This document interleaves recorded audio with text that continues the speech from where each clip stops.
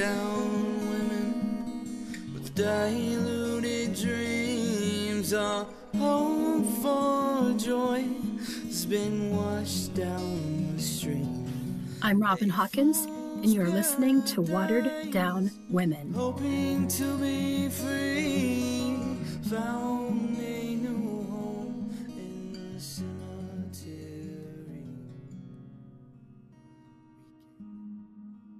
Do you ever wake up after having a crazy dream and wonder why in the world your subconscious mind conjured up such a fantastic storyline? Dreamland is a very peculiar place in which we have absolutely no control of the situation. I mean, where else can you walk a high wire with a random stranger or frost a cake with your doctor and it all seems perfectly normal? Much debate has taken place in regards to whether dreams are scientific in nature or if they are more psychologically prompted. According to Piedmont Healthcare, the work of Harvard University psychiatrists suggests that we dream when there is stimulation in the brain that brings thoughts to our awareness. This theory is referred to as the activation synthesis hypothesis and suggests that dreams are caused by brainstem activation during rapid eye movement or REM sleep and stimulation of the limbic or emotional motor system. If you wonder why some of your dreams are so bizarre or strange, their research suggests that because the prefrontal cortex, or the area in the brain that is associated with higher level reasoning, isn't activated while we are dreaming. So our mind doesn't realize that some of the activities that are taking place aren't really possible. For example, walking through a wall.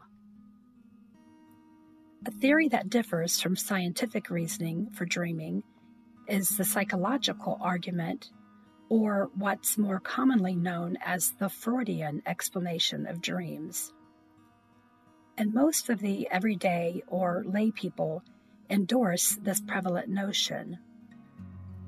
In this ideology, it is believed that dreams are a manifestation of our deepest anxieties and desires, often relating to repressed childhood obsessions or memories. Regardless of which philosophy you adhere to, when your dream becomes nightmarish in nature, it has a very real effect on your body.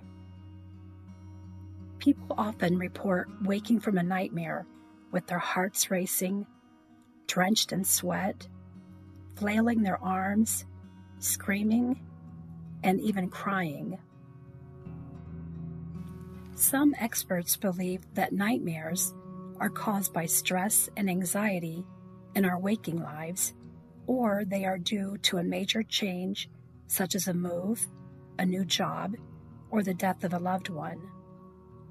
A scientific approach to the causes of nightmares attributes them to being chemically induced by drugs, illegal or prescribed, alcohol, or improper sleep schedules.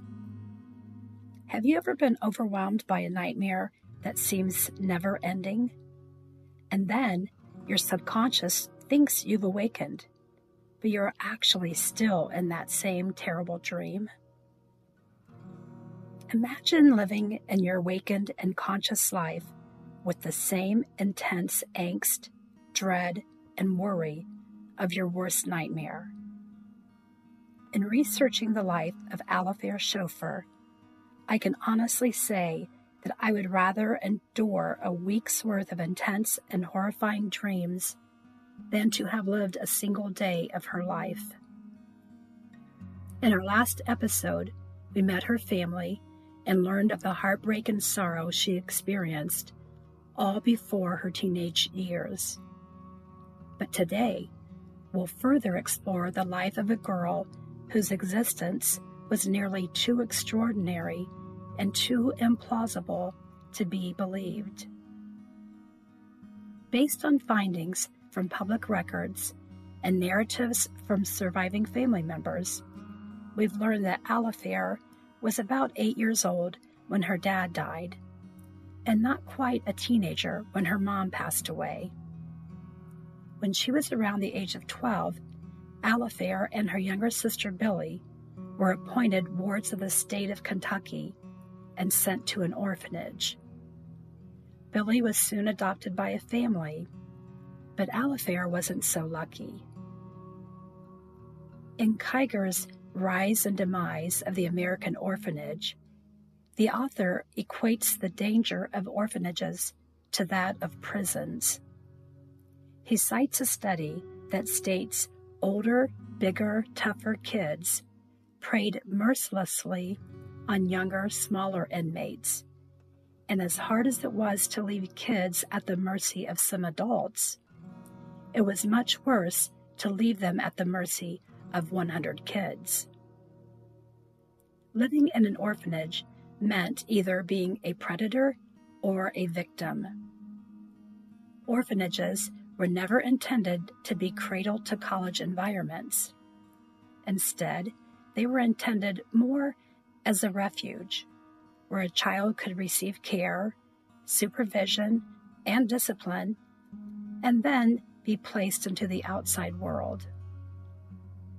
In 1940s America, children who were past infancy and their toddler years were commonly viewed as less desirable prospects for parents who were seeking to adopt. So these less fortunate souls were sent to households or farms as part of the labor force and made to perform household chores or farm work in exchange for their food and shelter. Unfortunately, Alifair fell into this category and moved in and out of a number of foster homes that were known for taking in children to be used as manual labor. Time passed, and Alifair's older sisters had each gone on with their lives. Sarah was now married and with children of her own, whereas Marie's life was spent moving from state to state, despite the fact that she too had children by that time. Both of these women were living near each other in Kentucky when they received word that younger sister Alifair had returned to the boarding house, having run away from her most recent foster home. The Child Welfare Board had either lost track of her whereabouts or no one had reported her missing because they didn't pursue regaining custody of the still minor-aged child. Within days of her arrival back at the boarding house, Alifair began earning her keep. A story was handed down through family annals that a man over 40 years her senior had taken quite a liking to Alifair and was seeking only her company each time he visited the establishment. As the account goes, Sarah learned of the situation and confronted the man just as he was leaving the premises. A fierce quarrel ensued over the fact that Alifair was just a child, and in the heat of the argument, the man pulled out a pistol, held it to his own head, and said, "If I can't have her, I'm going to end it all right now." Sarah responded by saying, "Go ahead, pull the trigger." To which the man replied, "Well, I guess I'll give myself one more chance."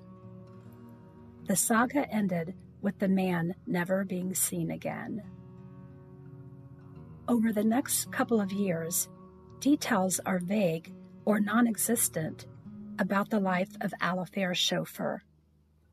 Some records show that she wandered around town, going from the boarding house to the local jailhouse, where those in authority were said to have taken pity on her and allowed her to stay in a vacant cell instead of having to sleep outside. And some townsfolk who knew of her hardships in life provided her an occasional meal, or offered her spending change. Surviving family members remember Alifair as being very childlike and immature, even while in her late teens. She was described as having poor impulse control and said to often argue with small children or cry when she didn't get her way. One account depicts an incident in which Alifair was visiting with her sister Sarah. The house Sarah and her husband were renting was situated on a steep hillside and supported by several wooden pilings. As the story goes, Alifair was watching her young niece, and they were playing in the shady area under the house. A can holding a flammable liquid was placed nearby, and Alifair lit a rag and threw it into the can, causing it to burst into flames. Sarah's husband saw the blaze and ran to put out the fire before it could damage the entire structure. Furious and frightened, he took a switch and whipped his young daughter and Alifair, holding them both accountable for the fire. Alifair was quite angry with Sarah's husband and was said to have ran away in the night. All my life is a funeral. Paint a perfect picture for a view to show that I'm gonna leave here tonight. The darkened skies would get the best of me. Thunder and singing the similarities. I pray there's a world far, far above. Most of her relatives assumed she had gone back to the boarding house and weren't too concerned. When it was later learned that she hadn't returned there, they figured she was in town and possibly sleeping at the jail. When a couple of weeks passed and Alifair hadn't returned to any of her familiar hangouts, her family speculated that she found someone and moved away. As the months passed, with still no news of her whereabouts, the two older sisters of Alifair's chauffeur packed their belongings and moved on with their families. Sarah's family moved to Mansfield, Ohio, and settled in an area known as Little Kentucky. They found temporary shelter in a one-room house owned by the sister of Sarah's husband, Henry Adkins. At this point, Sarah and Henry had 6 children, and Sarah was very pregnant with their 7th child. Meanwhile, Sister Marie had moved further north to Michigan and was living with her second husband and 4 of her remaining children, having already given away a set of twins. While their lives centered around hopes of their husbands finding long-term employment and permanent housing, Alifair's sisters had no idea of the ordeal their baby sister was entangled in. Alifair had indeed found someone, but he was nothing at all as her sisters had imagined, and he hadn't moved her away. He had, in fact, moved her below. All of the anguish, pain, and suffering that she had already endured in her young life was inconsequential to what she was about to face. We spoke earlier of nightmares, but Alifair's boogeyman wasn't just an evil character who invaded her dreams. He was a twice convicted felon whose depravity and heinousness would haunt her waking hours for the rest of her life, and who would bring Alifair to the forefront of not only her sister's attention, but to that of the entire nation. Watered down women with diluted dreams, our hope for joy has been washed down the stream. Grab a shovel and join me each Monday as we dig a little deeper and uncover the tragedies of watered down women. In the cemetery, weekend in life, while searching for love. No pain in this world, with no help from above.